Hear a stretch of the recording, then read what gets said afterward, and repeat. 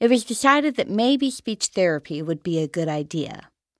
So when I entered 4th grade at Carlos Gilbert Elementary School, every Monday, Wednesday, and Friday, I was put on the short bus to go over to the Speech and Hearing Center. To this day, I don't know what I missed every Monday, Wednesday, and Friday, but I think it might have been math. I shared the bus with 2 other people from my class, Herrick, the stutterer, and Kathy, otherwise known as the horse girl. Now, I know most people have known a horse girl.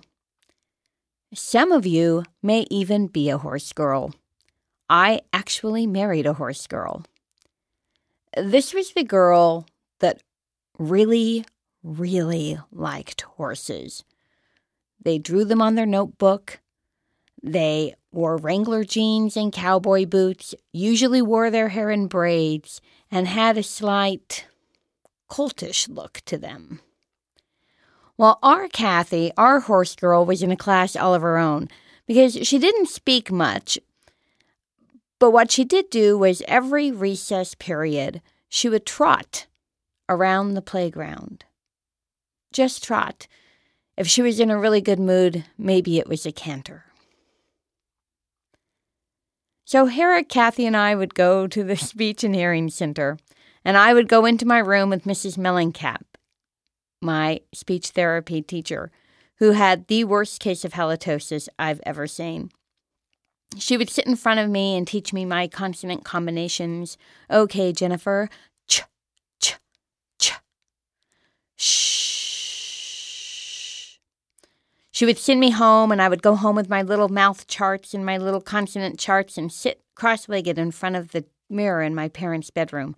It was the only mirror in the house that was full length. I would close the door and look at myself in the mirror. Ch, ch, ch, ch. Shh.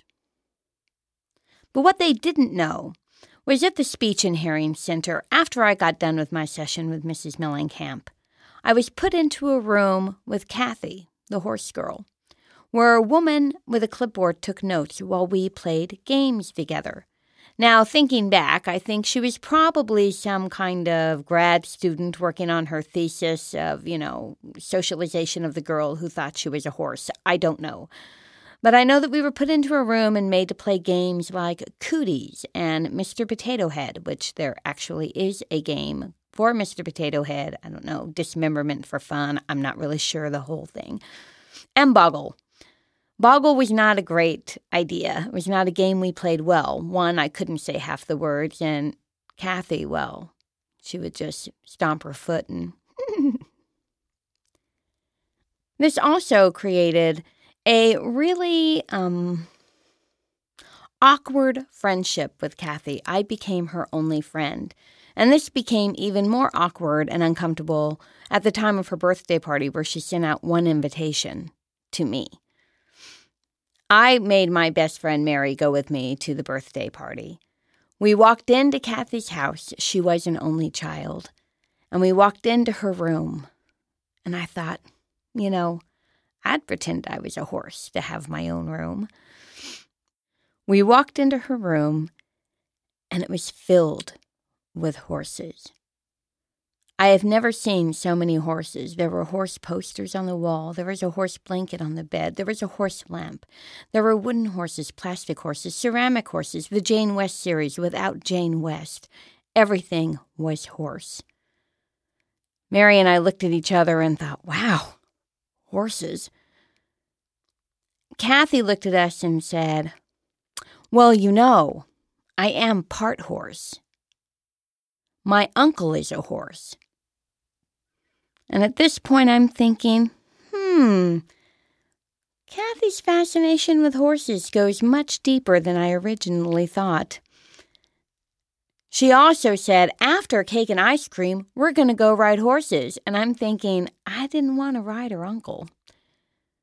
So out to the arroyo we went. And of course, I've never ridden a horse. They put me on the biggest one that immediately wants to go the opposite way down the arroyo from the rest of the riders. I'm trying to control it. It rears up and throws me.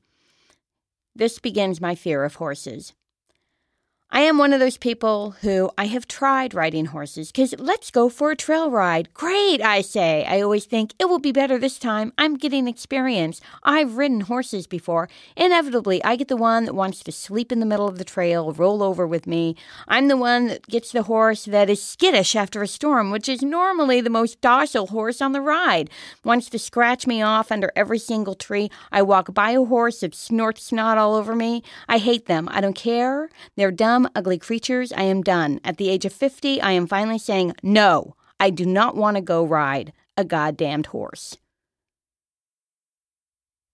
I don't know what happened to Kathy. She left our school after our 5th grade year. I've tried to Google her thinking maybe she's a famous veterinarian or possibly a horse trainer. Or maybe just a woman who trots around a fenced yard every day at noon.